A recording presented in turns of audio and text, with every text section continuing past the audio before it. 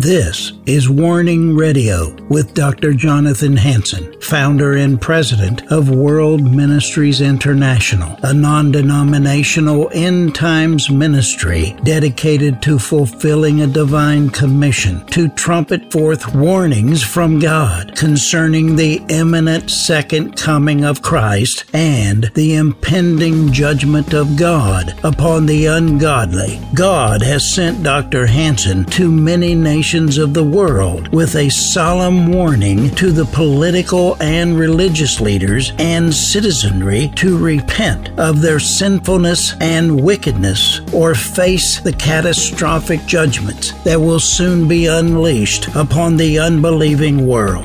Listen now to the warnings of our compassionate and merciful Creator, conveyed through His faithful prophetic spokesman, the host of Warning Radio, Dr. Jonathan Hansen. Welcome to the program Warning. Today's message, Dr. Hansen's associate pastor, Ty Gulstrom, shared the message titled, The Point of Transition. This message was shared December 31st, 2005. Now, let's begin. Well, as all of you, and as we turn towards the new year, we thank God for 2005, amen? And one thing that as I reflect over 2005 is I've recognized that on the outward, 2005 hasn't, for my personal life, there's been some hard times. But the beauty about living and serving Jesus Christ is, as we look back, we look at those difficult times as almost memorials. Those times where God did something miraculous in our lives. Amen? And it's just like the Israelites as they were traveling and going from one place to another, and God would make provision and do something wonderful in the midst of a crisis. See, God does miracles in the midst of crises, and He said, why don't you build a monument here? Why don't you put some stones there so you can remember and tell about what happened here in the midst of crisis? And I believe that He does that in our personal lives, doesn't He? In the midst of crisis and trials and tribulations, God does some marvelous things. We look back in our lives and we say, God did a marvelous thing there. And it's never easy going through those trials and those tribulations that are hard. I call them horribly terrific. And living a life with Christ is horribly terrific, isn't it? And I don't know how, that's just the best thing that I can come up with. It's horribly terrific. It's horrible in the fact that as He exposes you and you see yourself, it's horrible. But then He doesn't leave you in that position, does He? He presents Himself. And that's the beauty about Jesus Christ is whenever He exposes you, whenever He shows who you really are, He always shows who He really is at the same time. And that's the beauty of serving Jesus Christ. It is truly an exchanged life. And so 2005 has been a great year. It's been a year we've learned a lot about ourselves. And really, as we've come into this last month, in December of this month, God has done some tremendous things, not just for my personal life, but for the ministry and the church. And He's doing wonderful things in our lives. And I thank God for it. And it has been horribly terrific. And I thank God for it. Because you know what? When you have a droplet of the agape of God, the love of God, even in the midst of that turmoil, it's all worth it. That's the only thing that would keep you going on to address things that are very difficult to address, is the love of God. And so thank God for 2005, amen? And we're looking forward to 2006. This sermon's called The Point of Transition. The Point of Transition. Well, the Lord obviously does not want me to preach on the point of transition today because I can't find my notes. And guys, this is such an interesting time. I've been a Christian now for, well, how long have I been a Christian? I think about 10 years. And this is probably in the last 2 or 3 months, probably the most horribly terrific time of my life. It's a time where God came and He's basically said, if you want to go further in me, there's some issues we got to address. And I remember preaching a sermon to you guys. It must have been, I don't know, it seems like 2 years ago, where we talked about my heart, Christ home. And there's parts of my heart that I allowed the Lord to have His way. Parts that, the entryway, and the kitchen, and those kind of places, those are all put into order and no problem. But there's some areas and some other areas of my heart and my life, the basement, the cellars, the closets, whatever you want to call them, that were kind of off limits. And I kind of kept the Lord off limits from that too. And you can do that. You can keep the Lord off limits in your life because he is not rude. He will not trounce upon your will. He will always let you know that he's there. And if you say yes, he'll come in and he'll do a cleansing work. And this last couple of months of my life has been a time where he has gone into my house and he's kept asking me, Ty, what's that smell? What's that smell? What's that green vapor coming out from under that door back there? You know what I'm saying? Maybe I'm just preaching to myself. Maybe you guys, none of you have those closets in your life, but I recognize that I have more than a closet. You know, in my house, we have a cellar. You know, I don't have just a closet of dysfunction. I got a cellar of dysfunction. Amen? And the Lord's saying, can I come in and can I cleanse it? And it's really like what Jack Frost said. It's as soon as he says that to you, you're instantly at a point at the inlet of transition. And the only thing that says yes or no is your will. It's you to say yes or no to that invitation from the Lord. And I tell you what, as soon as you get up to it, it is horribly terrific because you can see the love of God. You can see the peace of God. You can see the harbor. I mean, I met that story that Jack Frost shared. It was so stirring to me. And it must have been, I couldn't imagine the emotions of being right at that bar and be able to see that only a quarter mile away was this nice calm harbor, this place of peace and tranquility and rest. And he was in this place of storm and he was so close to it. But what kept him from that was that inlet of transition. The things in our heart that are hard, that are scary. Those things that the devil has lied to us over and has caused us deceptions and fears that says you don't want to go that way. You can't make it that way. And that's the point of transition that I'm at in my life. And I think that many people here are in the inlet of transition in their lives.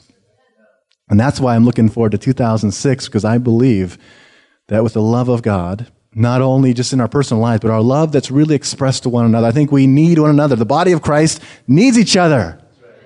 I need you to help me across that inlet. I need it. I can't do it myself.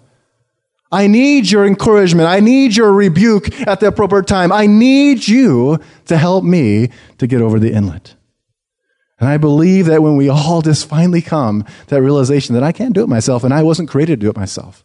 I wasn't created to go into the depths of Jesus Christ by myself. Jesus created the body of Christ, you and me. And we are supposed to propel each other towards that end. Amen? And I need your help. And all of us need each other's help. Amen? Because why? Because our sin, our dysfunction is very deceptive, isn't it? And we need each other to be lights for us, to expose in a loving way for us. I need that from you, and we need it in each other to be able to love each other enough to, in a right way, in a loving way, to come and to share the light that you have. All of us have light that some of us don't have. There's light that Tricia has that I don't have. But you know what? If we truly function in the body of Christ, her light's going to shed upon my darkness. And hopefully there's some light in me that can shed upon hers. And together, it can be awesome. And I believe and I hope that that is the cry of our hearts for 2006. As we're at that point of transition, not just in a year, flipping over to a new year, but I believe that what the Lord is doing in our lives right now is that we're at a point of transition. To really allowing the Lord to come in and to see and to appreciate where we're at woundedness-wise and say, I'm going to heal you. I'm going to set you free. That's the point of transition I believe we're at. I want to start out by talking about New Year's and that point. Because whenever at the clinic every year, as I've been in medicine for several years now, is this time of year I have a lot of people coming to me and they talk about this thing called what? New Year's? Oh, yeah, New Year's resolutions, right? I mean, the last 2 weeks, I've had so many people come to me, and it's funny because most of them come, they don't say, I'm making a New Year's resolution. You know what they say? Because they've failed so many times, they say, it's not a New Year's resolution, but I want to do this. Because they don't want to use the terminology New Year's resolution because they've done that 100 times before and it never works.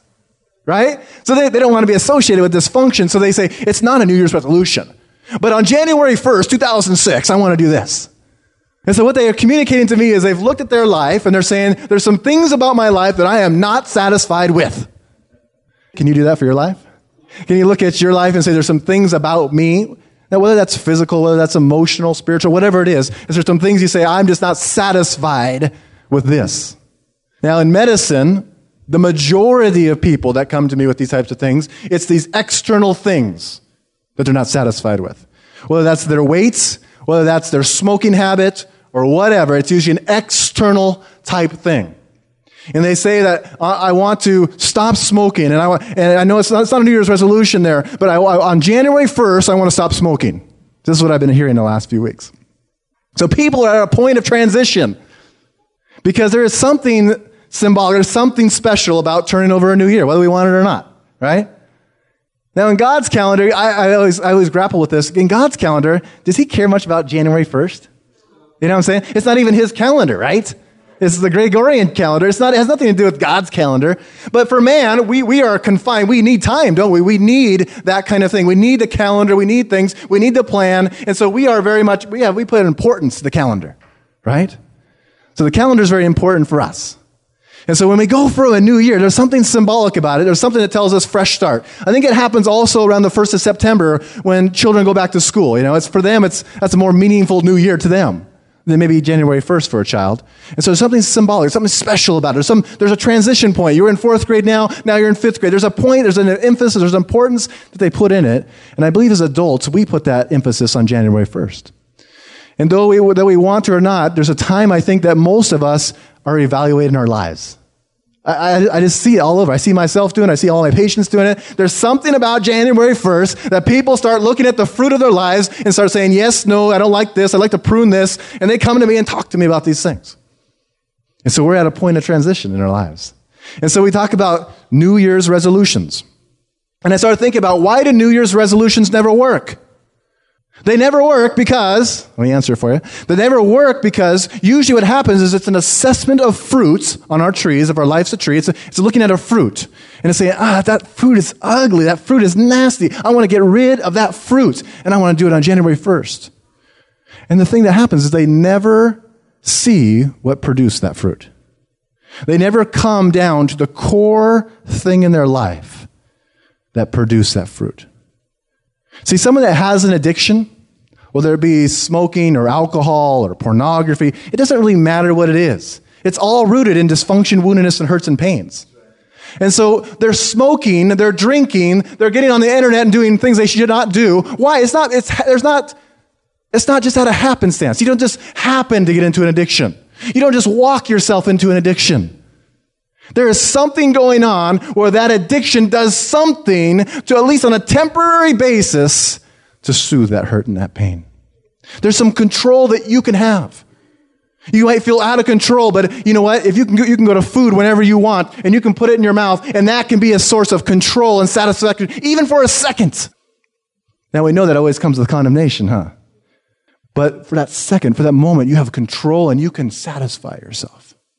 And so I had a lady come in and she was talking about how, and it was a beautiful time. I mean, I thank God for the opportunity. She came in and she had some blood tests recently, and it showed that even though she's on a cholesterol medicine, her cholesterol is still shooting up, and her sugar was getting out of control. And she came in, and I just knew that the Lord had ordained this. I've only seen her a couple times, never talked about anything in depth. But I just felt I was supposed to see her. And I walked in, and within like 10 or 15 seconds, she just started crying. And I said, Lord, now I know why I was supposed to go in here. Because this wasn't about cholesterol. We never talked about cholesterol. We never talked about her sugar, which is out of control. Why? What's the point of talking about the sugar and the cholesterol? What's the point? You know?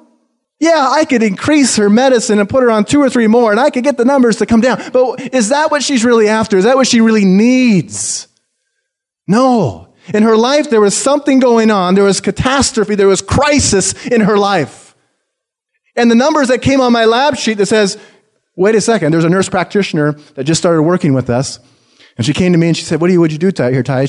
It says that she's on this cholesterol medicine, but it's going up. I said, something's wrong. Something's wrong. You need to call her back in and talk to her because something's going wrong here. If she's taking that medicine consistently, something's going on. Something's up. And that's the patient I ended up seeing. She ended up referring her to me and I said, go talk to Ty. And within 10 seconds, she just cried. And we had this wonderful, beautiful conversation for 45 minutes about the love of God. And that God wants to heal and set you free. And I said, it was empowering. And it reminds me of Rick. Rick always cringes when I use his name in a sermon. But this is a good time, Rick. Rick, It's something he taught me. Yeah, that's right. Rick was discipling me, and the anointing of God was on him. The power of the Holy Spirit was flowing out of him. And like several weeks ago, I was telling him about a stronghold in my life, in an area of my life that I really struggle with. And he basically just represented to me the character of God, and I appreciate that, Rick. I don't care about your behavior as the primary importance. I care about your heart as the primary importance. If you go out and do this, and this over and over again today, I'm not going to love you any less or any more.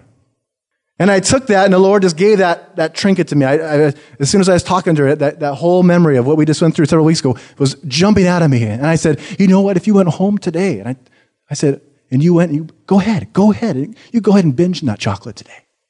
So what I was doing, and the Lord was doing in her life is she felt this huge condemnation in her life. She couldn't control it. She has all these hurts and all these pains, and she's reaching for food and reaching for anything that may bring some temporary satisfaction.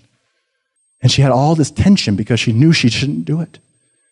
And isn't it interesting, as we just processed and the Lord just started revealing, we started going back to where do you think we went? We started going back.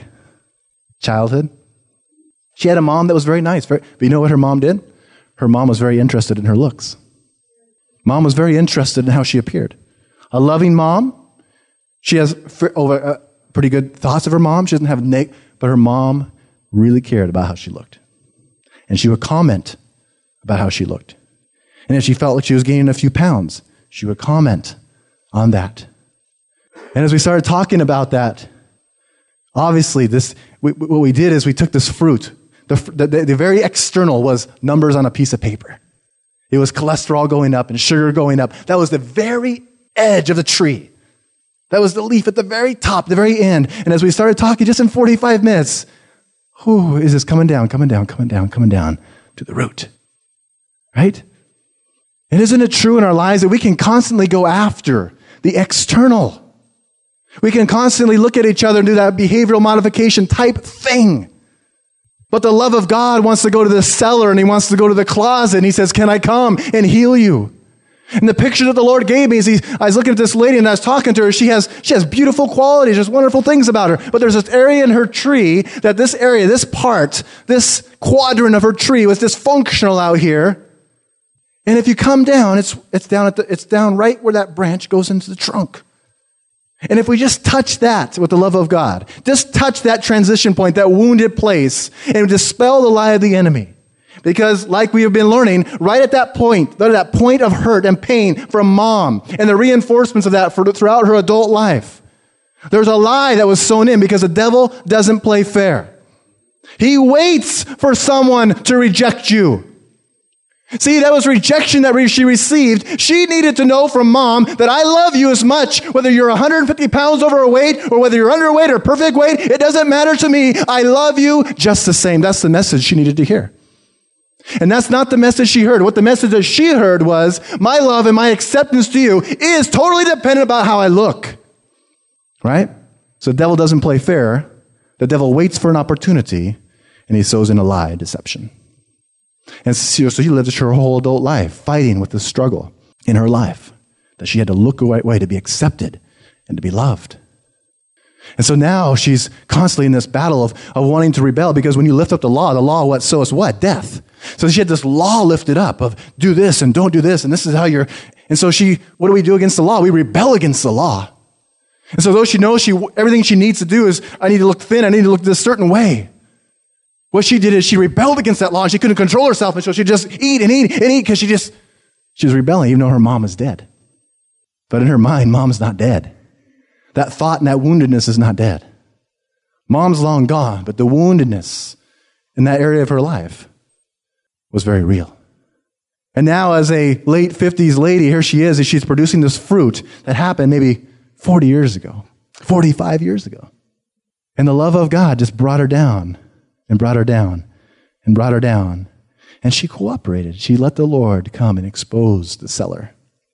And one of our beautiful scriptures that we've been talking about, that he came to what? Bind up the brokenhearted and to set you free from your captivity. And when I told her that the love of God is so great, and she left the Catholic Church a number of years ago, and she just admitted, she said, I don't know if I believe in God. I don't know how I feel about God. And as the love of God is expressed, see, I didn't have to get into a debate about her about the existence of God. All I had to do is show her the love of God. The love of God. I don't need to get into a debate. I don't need to talk about, what do you mean? Just look at the creatures of the sea and look at this. And that would be totally distracting. And I get into this intellectual conversation. No, God wanted to go right to her heart. God wanted to show his love. Because when you just get a droplet of the agape of God, you sell everything else and you go after it. And I remember talking to her, I finally came, I was like, about 45 minutes, and I felt like we were coming to the conclusion, and I said, there's a lot of things you could do right now. I can put you on an antidepressant, and that might make you feel better for a while. And I'm not against that. Or you can go to there's a counseling place down there's a Christian, but they do secular counseling. You could do that. If you want to really go to the root, and you're just at the place where you want to allow God to show who he is in your life, because I believe that God is doing something in our midst, and the same thing that he was doing for her. He wants to restore his character to you and me. There's been lies of the enemy that have been sowed into our lives. The devil doesn't play fair. And God has set out, and he is determined to restore his character to you and me, who he really is. And I told that to her. I said, you don't have to worry about, you just be open to truth, and God will make himself known to you. You're not responsible for the revelation of God. You're responsible just to surrender and say, I'm open to truth. And that's all you have to do. And he will reveal himself to you. I told her, I don't have to convince you of the reality of God. I don't have to. If you just promise to be a lover of truth, God will make himself known to you. When she's sitting there just bawling and crying as the love of God is being expressed to her, I mean, I couldn't have got into a better debate. I could have went through all the existences of God and the fundamentals of creation. But nothing can replace the love of God touching a heart that's wounded. Nothing. And God touched her, and she said, I want to go to the root. I want to go to the root. I want God to heal me. I want God to show who he is to me. Isn't that wonderful in our lives? That's what he's doing exactly in my life right now, is he's restoring, because whenever you're rejected, whether it's by a death of a parent, whether it's by physical abuse or emotional abuse, or whether it's a divorce, whatever it is, the rejection is imperfect love. We've all have imperfect love. The devil doesn't play fair. Even stuff that's totally out of your control as a child, the devil doesn't play fair. Even if your mom or your dad was killed in a car crash when you were a young person, the devil doesn't play fair. He will use anything he can to distort character of the father in your life. He doesn't play fair. He doesn't play fair. And so the Lord has got an agenda in our life. He's got an agenda in this church, and his agenda is to restore his character to you and me. That's what he's doing. Because whenever he reveals your heart, he reveals his character. There's always the exchanged life. So we talk about New Year's resolutions, and we talk about the fact that they typically do not work. Why? Because we focus in on the external, the manifestation of the dysfunction, and we don't focus in on the inward. I use the medicine example of someone coming in and says, I have severe abdominal pain. And for me just to give them loads of narcotics and say, now go home. Is your pain better? Yeah, what? Yeah. So just snow them over. They're just gorked over with narcotics. They can hardly even speak. Is your abdominal pain better? Just say, yes. Okay, go home. That abdominal pain and whatever's causing that root problem is not going to be fixed by my narcotic. They're suffering temporarily, yes, but you know what? It can just get them home so they can die. And the Lord is not about that kind of work. He's not going to go and he allows those dysfunction, those hurts and those pains. Why? Because he wants those things to be out there to draw us to the root of the problem and the basis and the rock of Jesus Christ. Depression happens in a person's life for a reason. We think of it usually overtly as negative. And many times it's very negative, it's very hard. But Jesus will allow a person to be hurt or depressed or anxious in the hopes of bringing that person back to Christ himself. Amen? And so when a person comes to the clinic, I look at them differently now than I would maybe 10 years ago or 5 years ago even. I always try to gauge, Lord, what is the root here? And try to gauge, are they willing to go down further than the fruit of their life? And the Lord, I think that what I'm so encouraged by is when I just engage and watch different people's lives in this ministry, the majority of them I'm seeing are saying, I'm terribly, horribly terrified, but I'm willing to do it because I've gotten a drop of the agape. And I'm willing to sell everything else and go buy that field because that's where the treasure is at. And I'm seeing that majority of the people are doing that. They're saying, it's going to cause me a lot of pain, a lot of hurt, a lot of exposure. It's going to be hard to rip open that abscess and start cleaning things out. Ron's been going through that. Ron, he's had this problem that you guys, most of you know about, and it's been a hard process for him. It's been painful, but you got to open it up and express it out. And it hurts. It hurts, but that's the only place that healing comes. But when God places just a drop of his character, you're willing to go through it because it's the only thing that's worth anything. When you come to the end of yourself, that's when you start at the beginning of God. And Jesus Christ is showing us that in and by ourselves, we are totally 100% powerless to do anything. We cannot do nothing. All we see is our dysfunction, and we can't do nothing in ourselves. Do you know how the Bible describes you in Revelation chapter 3?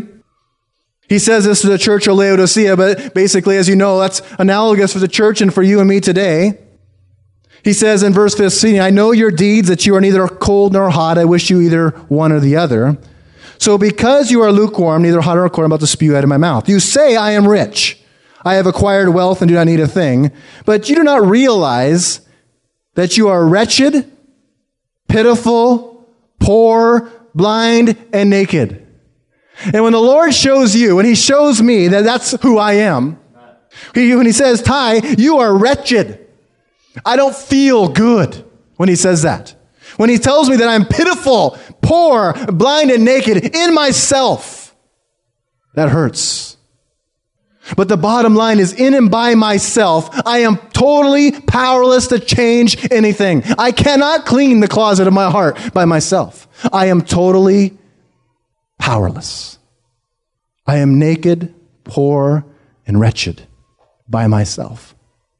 You see, before you get to the beginning of God, you must come to the end of yourself. And you can never come to the end of yourself if you're deceived about who you are. If you want to keep on the clothes of deception and say, I am rich, like the church of Laodicea, he'll let you say that as long as you want. Because in our sin and in our woundedness and in our pride, we are deceived to think that we are something that we are not. But when you want to come to the end of yourself to obtain the beginning of Christ, he will show you exactly who you are. Because you cannot make a right decision based on deception. But when he sees that your heart is wanting to ascend the mountain of God, when he sees that you're ready for that, he will break the deception in your life. Show you who you are. But you know what the good news is? In the midst of showing you who you are, poor, naked, blind, and pitiful, he shows who he is. And he asks you, do you want to take the exchanged life? Amen? He brings you to the end of himself, of yourself, so you can come to the beginning of God. And it goes on to say, I counsel you, buy from me gold refined in the fire, so that you can become rich, and white clothes to wear, so that you can cover your shameful nakedness. See, Jesus is saying to us, will you make the exchange today? Do you realize that the greatest resource in the world is the point of the devil's greatest deception? Because when you see who you are, when you see the fruit of your life, when you see that you are destined in yourself for dysfunction and failure, when you see the closet, when you embrace the fact of your woundedness and your ugliness, Jesus lets you know that everything that you need is already within you. Isn't that awesome? But do you recognize that whatever the greatest points of glory, it says in the Bible, the hope of glory is that Christ is in you. That is the greatest thing in the world. It's the greatest asset you could ever have. The hope of glory is that Christ is in you and me. But do you realize also that the devil was going to try to convince you that that's not a reality? Because that's the thing that sets you free. That's the thing that can bind up your broken heart, release your captivity. That's the thing that mends that branch so that the dysfunction of your life, the addictions of your life can be healed and set free. The hope of glory, Christ in you and me. The devil is set out to try to convince you That there is no power of Jesus Christ within you. The reality of Christ cannot help you. How can it be that a Christian, born again, the Spirit of God, the character of God is within them? You can watch them over a season of time and there's no real change. How can that be? Apart from deception and the lies of the enemy. We learned about it through Jack Frost's class. That out of woundedness, in that cycle, there's darkness. And in that darkness, there's openness to the demonic and strongholds of the mind. And that doesn't just drop off the day you say, Lord, I receive you. Now you have everything within you. The hope of glory, Christ in you, is in you now. And the potential to break those strongholds of our mind and to break those demonic oppressions in our life. That's the beginning point. And Jesus right now is saying to us as a church, will you let me break the strongholds of your mind? To break the deceptions and the pride. Will you let me break everything you do to self-protect? Will you lay it all on the line for me? Amen? We talk a lot about power, and I'll kind of close with this thought about power. Every resource that you need for victorious living is within you. You know, in charismatic circles and Pentecostal circles, we talk a lot about power, don't we? The power of the Holy Ghost. You know, don't we? Power. And I was thinking about this thing about power. And what is power? Is power in itself a moral attribute? Power? If we were to describe Jesus Christ, the character of Jesus Christ, was one of the descriptive terminologies that we would use, would it be power? Is power in itself a moral quality? Now, we emphasize it a lot. And we know that Jesus Christ is what? All powerful. But when we talk about who God really is, how does he describe himself? Well, in Galatians chapter 5 and verse 22, he describes himself, doesn't he? Under the terminology of the fruit of the Holy Spirit. And in that, he's going to talk about what? Love, joy, peace, kindness, goodness, patience, self-control. He talks about those types of things when he describes his character. And I'm like, Lord, why isn't there and power? Because we certainly, you spend a lot of time talking about the power of the Holy Spirit. Some people a little bit more than others. But in the last 50 years, in charismatic and Pentecostal circles, there's a lot of talk about the power. The power of the Holy Spirit. How much time do we talk about the love of the Holy Spirit? The joy of the Holy Spirit. The kindness of the Holy Spirit. I think we emphasize power. And I started saying, Lord, why didn't you put power in Galatians 5:22? The power. And as I started meditating on it, he kind of showed me that, yeah, I'm all powerful, but you know how I demonstrate my power? I demonstrate my power in my love, in my joy, in my peace, in my patience, in my kindness, in my self-control. There is the manifestation of my power.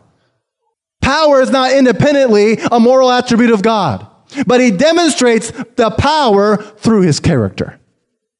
And so you meet the power of God when you meet the love of God. Because do you realize the power in his love? Do you realize it's the only thing that can heal your dysfunction, can heal the cellar in the closets of your life? It's the only thing. That is power. So we can use the term power, and I don't mind saying that Jesus is powerful, but I'm saying he demonstrates his power to you in this. He loves you. He is kind, he is gentle, he is patient. He is joyful. You cannot conjure up the love of God in your life. You cannot conjure up righteous joy and righteous patience and self-control. If that's what people try to do, that's the New Year's resolution. I want this, I have this, can I just exchange the fruit? And God says, no, you need a life exchange, amen? Instead of making a New Year's resolution, how about we make a new life resolution? That life would have a capital L in it. It's not your life, his life. The exchanged life. That is what we need. Don't make a New Year's resolution. Make a new life resolution. Come to the end of yourself so you can come to the beginning of God in your life.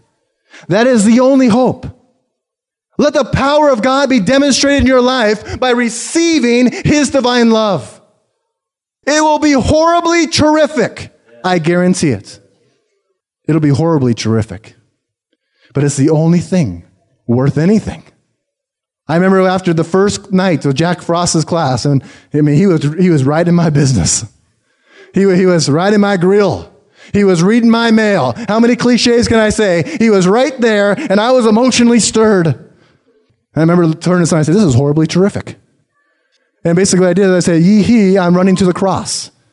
And that's what it is in our life. It's a joyous running to death. How many times have I said it? Dietrich Bonhoeffer's famous words. Christ bids for a man to come and to die. It's horribly terrific. It's the only thing that's worth anything. But receive the power by receiving the character of God in your life. Let him be Yahweh. Let him be I am that I am at the pinnacle of your need. Whatever the pinnacle of your woundedness and your pain and your dysfunction, whatever the fruit that you don't like of your tree, the only way that you can be healed and set free is to come into the exchanged life, a new life resolution. Let 2006 be for you a new capital L life resolution that you are going to decrease, that he may increase in your life. Don't worry principally and focus principally on the fruit. We talk about turning over a new what? Leaf. Where's the leaf? The leaf's on the external of the tree. You can turn that leaf every which way you want. It's still a dysfunctional, ugly leaf. Amen? Let's don't turn over a new leaf. Let's turn over our lives to Christ. Have a new life resolution in our lives. Let's get our focus off the fruit, not the leaves of our lives, and get our focus in on Jesus Christ, the love of God. Let him come however he wants to come into your life. Whatever that means for your personal life, would you let him do it? That's the desire of his heart. It says in Revelation chapter 3, right after he just said, you're naked, you're blind, you're pitiful, you're poor, you're exposed. He revealed who they were. But he did not leave them with that. He says, I implore you to buy from me, what? Gold. What is he talking about? He's talking about himself. He's talking about myself. Jesus says, would you buy from me? Come and take from me. Yes, I've exposed your sin and your nakedness. Now I'm exposing who I am. And then the invitation was given in verse number 20 says, here I am. I stand at the door and I knock. If anyone hears my voice, the implication there I think is if anyone wants to hear my voice. If you want to hear my voice. And if you open the door, do you see the personal responsibility built in here? He's not going to usurp your will. He's not going to trounce on your will. He will woo you. He will woo you. You will smell his fragrance from time to time. He will show a little bit of himself. He will woo you. He'll come after you, but he will not trounce on your will. He'll knock at the door of your heart and say, would you hear me? Or would you open the door? And if you do that, he says, I will come. I will come in and I will eat with you. Amen? Is he talking about literal eating here? No. Say no. No. He's not talking about literal eating here. He's talking about what? He's talking about intimacy. I don't sit down and eat with my enemies, do you? Not typically.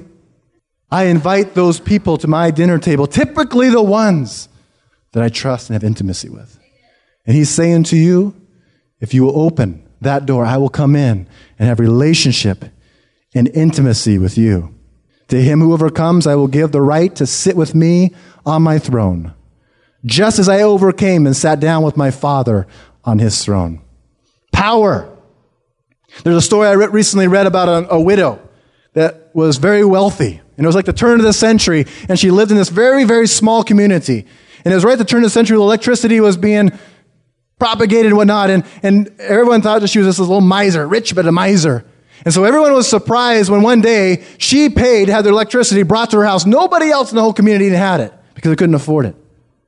So she had the electricity put into her house. And a month later, the electrical meter guy came and knocked on her door and says, is everything working all right with the electricity? She goes, yeah, it's working just fine. He goes, well, I've noticed that you've only used just a smittance of the energy. What's going on here? She goes, well, when it gets dark each day, As soon as it gets dark, I turn on the lights, just enough time to light the candles, and I turn the lights back off again. And so this frugal lady, what she did is she got connected with the what? The power. She had all the power she needed. But you see how she used the power? And I believe that's kind of analogous of our own Christian lives. Is that we have, if you want to use the power, the character of God is in you. Say amen. It is. It is in you. It is in me. The hope of glory that Christ is in me. Every power, every resource that I need is right within me. But the question is, how much do we use the resource? Do we just turn it on once in a while and then turn it back off again? That's enough intimacy, right? I can't handle any more intimacy. Why? Because you cannot have intimacy out of woundedness. I've learned that in my marriage every day. My woundedness keeps me from having real intimacy with my wife. And if I want to have more intimacy with my wife, if I choose it, it's always going to start with me. Because you can't love unconditionally in your woundedness. What does woundedness produce? It produces eros. That's called, for me, it's wounded love. Wounded love. Do something for me. Scratch my back. Help me out. Affirm me here. I need you to do this. But when you have God touch your life and heal you from the inside, agape can flow out and intimacy can increase. That's the only way. That's it. That's the only way. It's the exchanged life. Don't be like the frugal lady who has everything she needs for all the power, but only uses such a small bit of the power, the character of God in your life. We're at the inlet of transition in our ministry, in our church, in our personal lives. Can I exhort you? Can I exhort you to jump in that river? Can I exhort you to face your woundedness, understanding that God will love you through it. He'll accept you through it. Would you put down the walls and the barriers? Would you put down the excuses? Would you allow God to come and do a mighty work in your life in 2006? I believe it's the only hope for our personal lives. It's the only hope for our church. Because as the healing of God comes into a person's life, you know what you can give out? Healing. And they always tell pastors, don't use yourself as an example, and I'm going to break that law right now. And I do it, hopefully you understand, is that the Lord has shown to me the good fruit that happens when He heals down deep. When you let Him come way down deep to that root or the trunk or wherever that dysfunction that hurts at, and you let Him heal that, all of a sudden you see this yucky fruit. The power of it is not intriguing anymore. You know, Pastor Rick, that the day after we talked, the power of that wasn't there anymore. It wasn't there anymore. The love of God diffused the conflict within me. And it was funny because I was like, this is so easy. It's such a, when you get into that dysfunction, you get into these strongholds of the mind, it's like it comes so naturally, doesn't it? You don't have to think about that dysfunction. It just comes naturally. It's just like natural. And all of a sudden, it's not there anymore. You're like, what's going on here? Something's got to be wrong here. And it's like you're almost like giving it an opportunity. Come on. No. And it's like it's not there. It's just not. Where is it at? Where's the power that led me to keep doing this stuff that was nonsense and yucky fruit? Why isn't it there anymore? It should be there. I've had it for all these years. You're like, what's going on here? And you keep testing it. Come on now. It's in there somewhere. And I kept saying to myself, it's got to be there. Okay, I'll give it another couple of days. It's got to be there somewhere. But when God touched me, He set me free from that. And I know you're not supposed to use yourself as an example, but I got to use myself because it's my testimony. I think it's man that says you can't use your own testimony. The God says what we speak about is the blood of the Lamb and the word of what? Your testimony. I'm just trying to speak out of my testimony is that I kept testing it. After He set me free from that, it's like 2 weeks. I was like, it's got to be there. It's got to be there. It's been there for so many. It's got to be there. I'll just give it a little more time. It'll manifest itself. And it didn't. And it hasn't. I'm like, God, that only can be you. I didn't do anything except said, I surrender. I surrender. He showed me who I was. He showed my closet. I invited Him in. And He came in and dined with me, and I with Him. And He set me free from that. And that's just the first fruits. There's so much more. You know, when Paul says that I'm the chief of all sinners, how can he say that? Because when you get on that path of inner healing, Precept leads to precept. You don't even see some of the areas that God needs to touch you with until he deals with this area first. But he's so faithful. He knows the exact thing that he needs to reveal to you at the right time. He's so faithful. He's so gentle, and he's so kind. If he would have exposed every one of my dysfunctions at the same time, I don't know where I'd be today. But he knows who I am. He created me. I just watched a video, and I'll close with this. I'm going longer than I thought I was going to go, but I got to share this testimony because it was a children's video, and God was just reading my mail through it. And if God can speak to me through a children's video, God is doing something. You know? But it was made by Max Lucado, and I can't remember all the intricacies. It's only like a half an hour long. And the whole setting is it's this little village. And there's these wooden people. Has anyone ever seen this? Someone help me out. You seen it?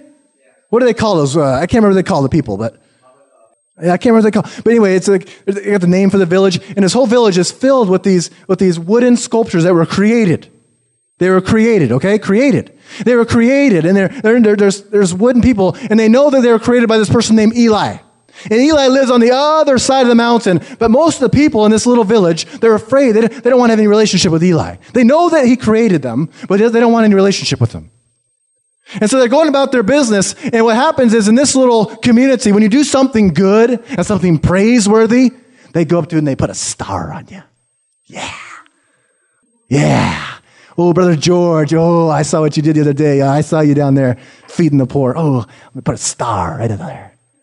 But you know what? If you come down here and you're coming down the altar, you know when Vic was coming down, if he would have fallen down there as he was coming to the offering, fall down there and money spill. Oh, Vic, I got to put a gray dot right on your head. And so all these people of the village, these little wooden sculptures, these little wooden people that were carved by Eli, they don't want any relationship with Eli.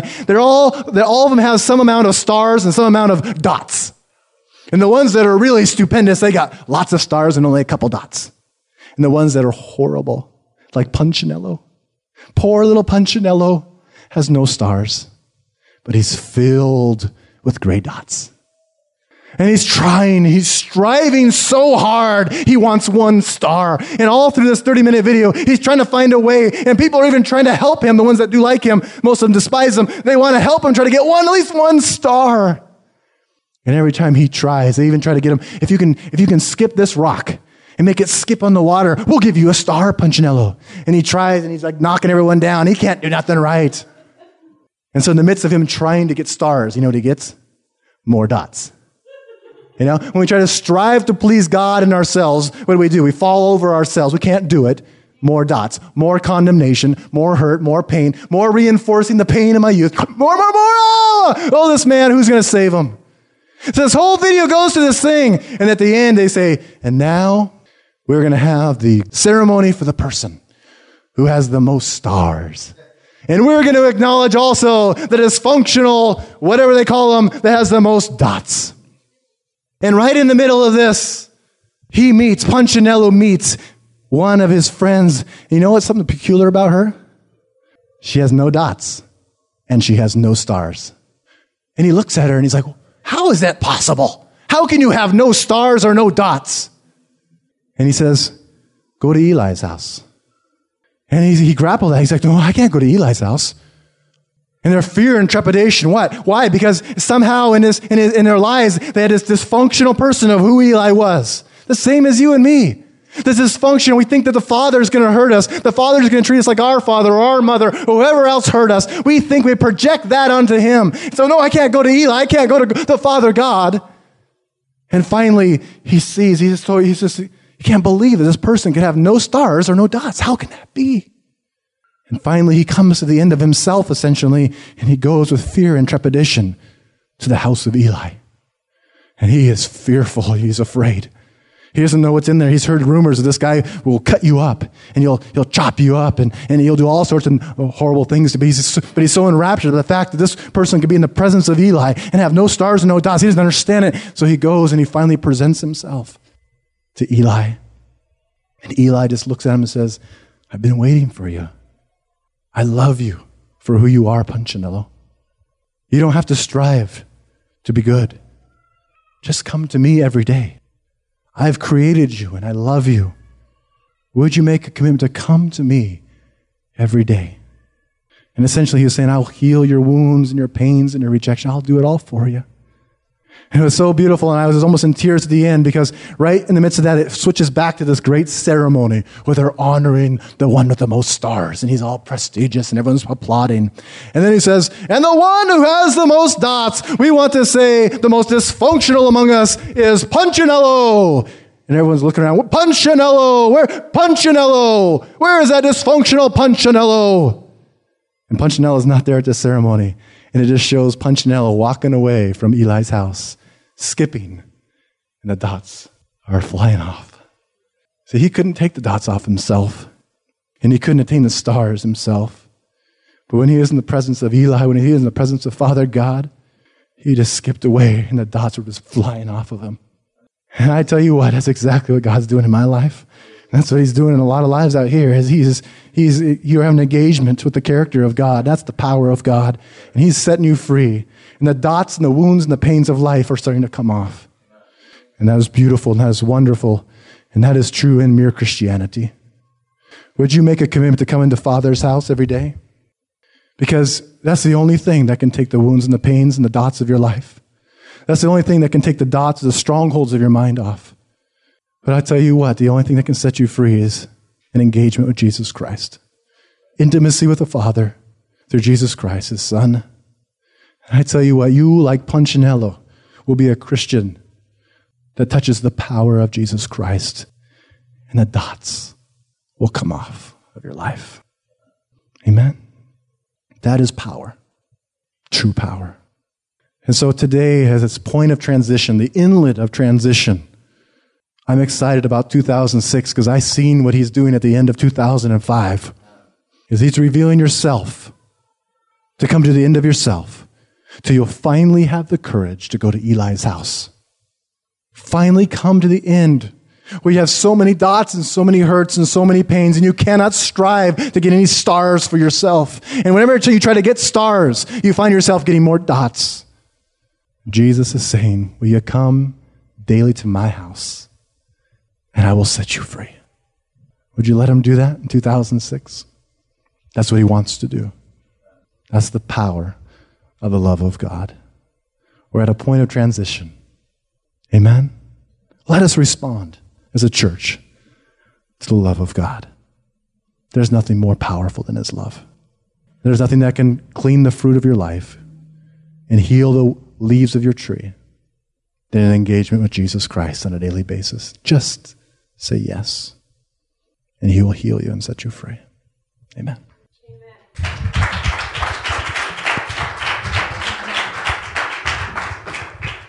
That was good. What we want to do is we don't want to put dots on each other. Amen? Is that amen? I don't want to put dots on anybody. You know, these courses were meant to judge yourself, not each other. If you want to judge each other and put dots, you're going to blow this church wide open. That's not what this course was. That's not love. That's not unconditional love.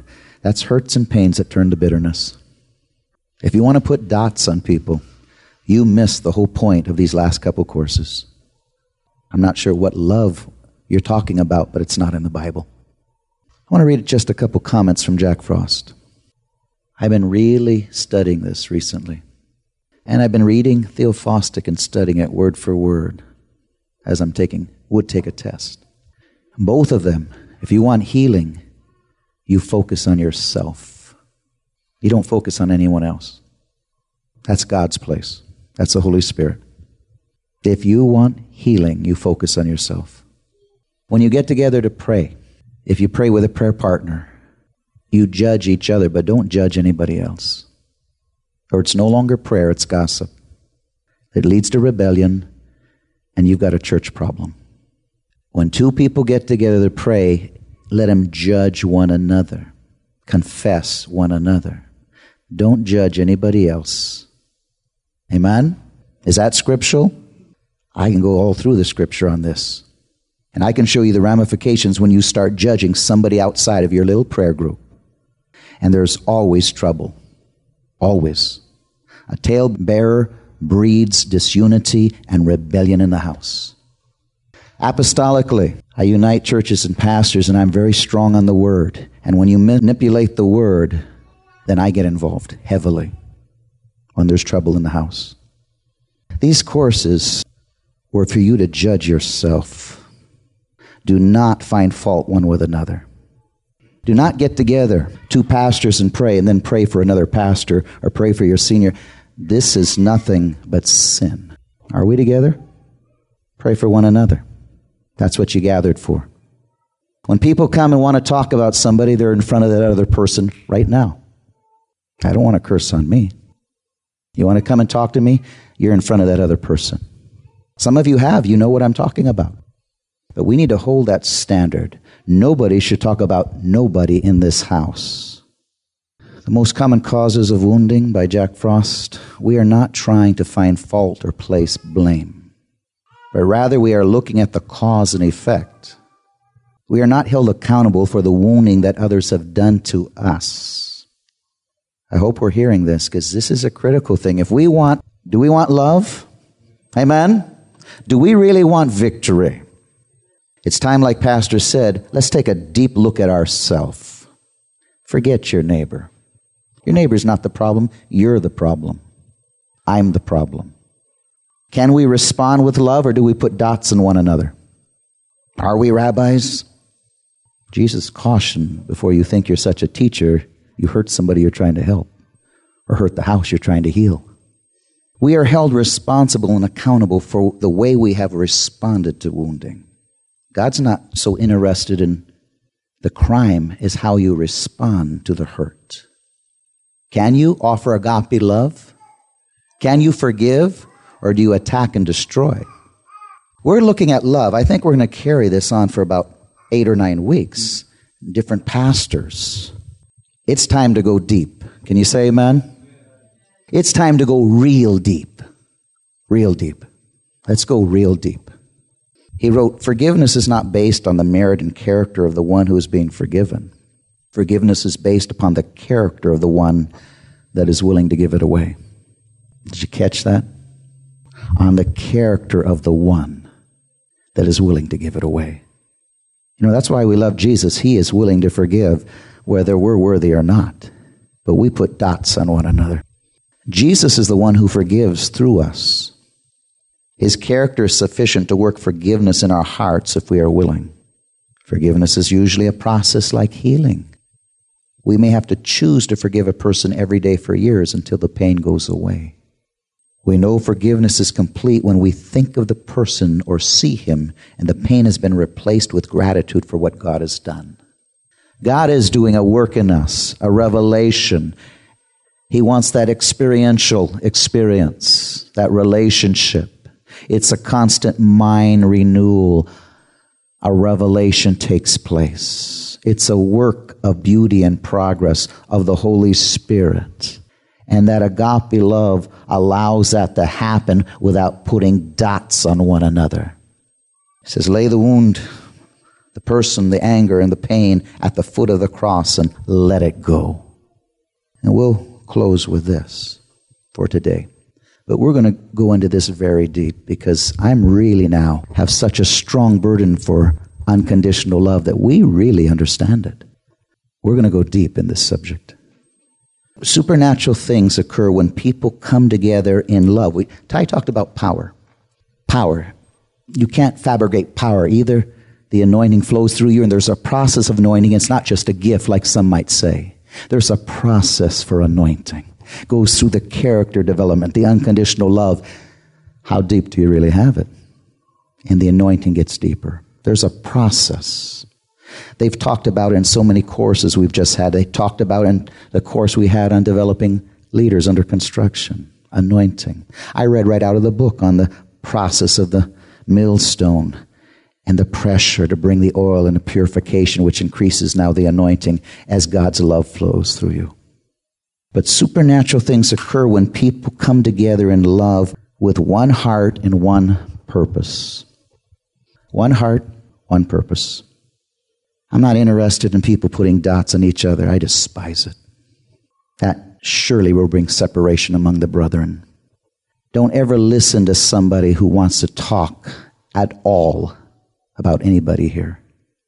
That already, they've broken a violation of Scripture in judging one another. Tell them to stop it or walk away. Break fellowship, but do not listen. For the wounds go in you, the poison, Scripture says. I don't want this church talking about each other.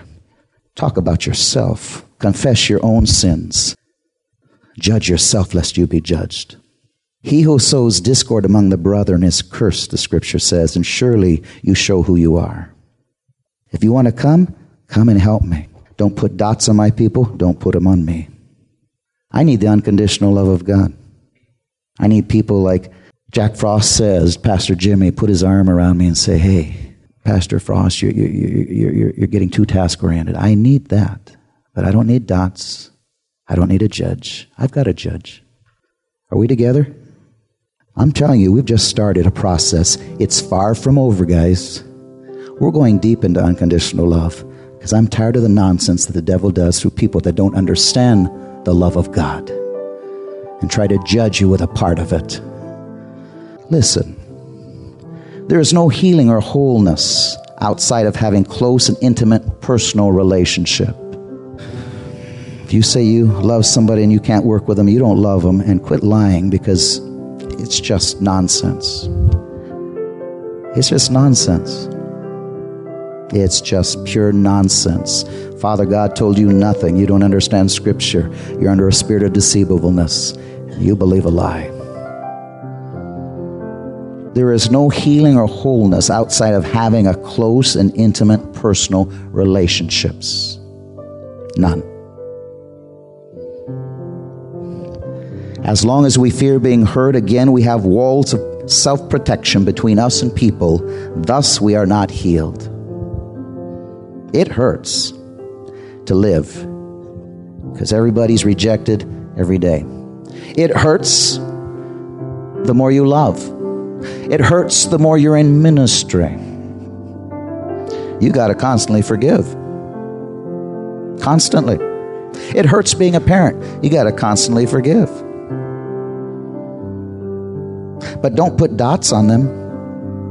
Don't threaten them. Don't mark them. Don't desert them. Don't reject them. In the name of love or in the name of God. Thus we are not healed. As we love and encourage one another, God's love flows through us and helps to fill the deficit of love in our hearts. I want this church to be a church of unconditional love. No dots, none. Judge yourself, and that's it. If you want to say anything about somebody else, you go and you alone. Don't pray about it with anyone else. That's sin. That's gossip. You get together to pray together, then pray over both of you to see each other's sin and not another person in this church. Is that fair? Is it fair? It's very scriptural, and if I have to, we will go through point by point. But I don't want anyone putting dots on anybody. You will not see God putting dots. And I want no pastor putting dots on anybody. I don't want any person putting them on each other. Don't get together in some super religious service and pray for somebody else. Just pray for yourself. If you want to pray for them, then go to them and them alone and pray with them. Other than that, don't be fooled by your own pride and woundedness and use religious terms or the Spirit. Spirit didn't tell you nothing. Your human spirit, because the Scripture is so clear, the procedure, the protocol. It's so clear, people. I'm not going to let people hurt one another, and I'm not going to let this church be hurt. That's what apostolic ministry is all about, to bring the word clear and to deal with constant violation of it, and we'll do it. I can't wait for 2006. There's good people on the way. This church is going to be built. And I pray with every single person here and others that should be here. But I'll tell you, it's going to be built. And if we're not willing to get into that unconditional love and judge ourselves and not somebody else, then God forbid, God forbid, God forbid, God help you. Because you're only hurting yourself. Judge yourself. That's love. Don't ever get together and eat a meal with somebody. If they want to start talking about anybody or your church, get up and walk out of your meal. That's sin. And you're looking at a person with a bitterness and a hurt that's probably in violation of even the brethren. Finally, let's get it right. Let's get this church built. Let's get it built on the scriptures, which is unconditional love. Let's get it built on Jesus Christ. Can you say amen? Amen? I can't wait for 2006. I am more filled with determination from the love of God than ever before. It's going to be a great year. I'm excited for the people coming. I'm excited for the people here. I'm excited for what God is going to do. I am excited for the promises He's made. I'm excited for the vision. I'm just plain excited. What was that word you used, Pastor Ty? Terribly? Horribly terrible? Terrible, horrible? Terribly? Horribly what? Horribly terrific. I better write that down. Write that down. Horribly terrific. Isn't it horribly terrific? That was a great class, a great course. Great. As you can see, people have been preaching off it for the last 2 weeks.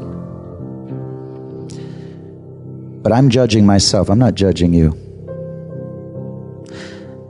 Taking care of my own hurts and pains, my own weaknesses, my own lack of spiritual understanding of the depths of love. It's a time to take care of ourselves. Then come together in the true meaning of love. And if you do see something of somebody, like he said, you come with a gentle, contrite spirit of reconciliation, of healing.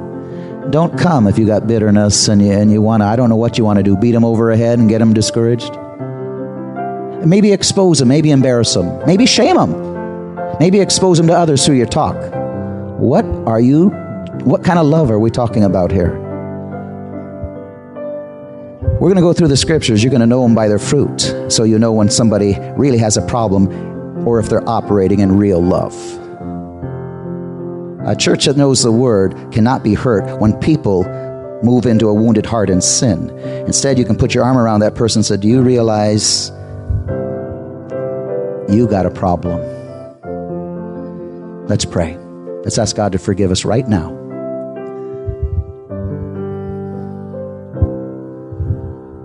Dr. Cottle's coming in 2006 and others. I'm telling you, this church is going to be built. 2006 is going to be a great year. I can't wait for the people that are coming. Together, it's going to be a lot of fun. And now here is my friend, Scott Farah, and he's going to help you with your business. Scott? Jesus teaches us that we should never do anything without making a plan first. Most small business owners fail to follow this biblical principle and do not have a written plan for where they want to be in 1 year, 3 years, 5 years. Yet every large business has a written plan. Many who wish to start their own businesses do not develop a plan first. This is one of the major reasons that 80% of all small businesses fail within the first 5 years. God worked through me to develop a unique educational program for business people. Quite frankly, this program has changed people's lives.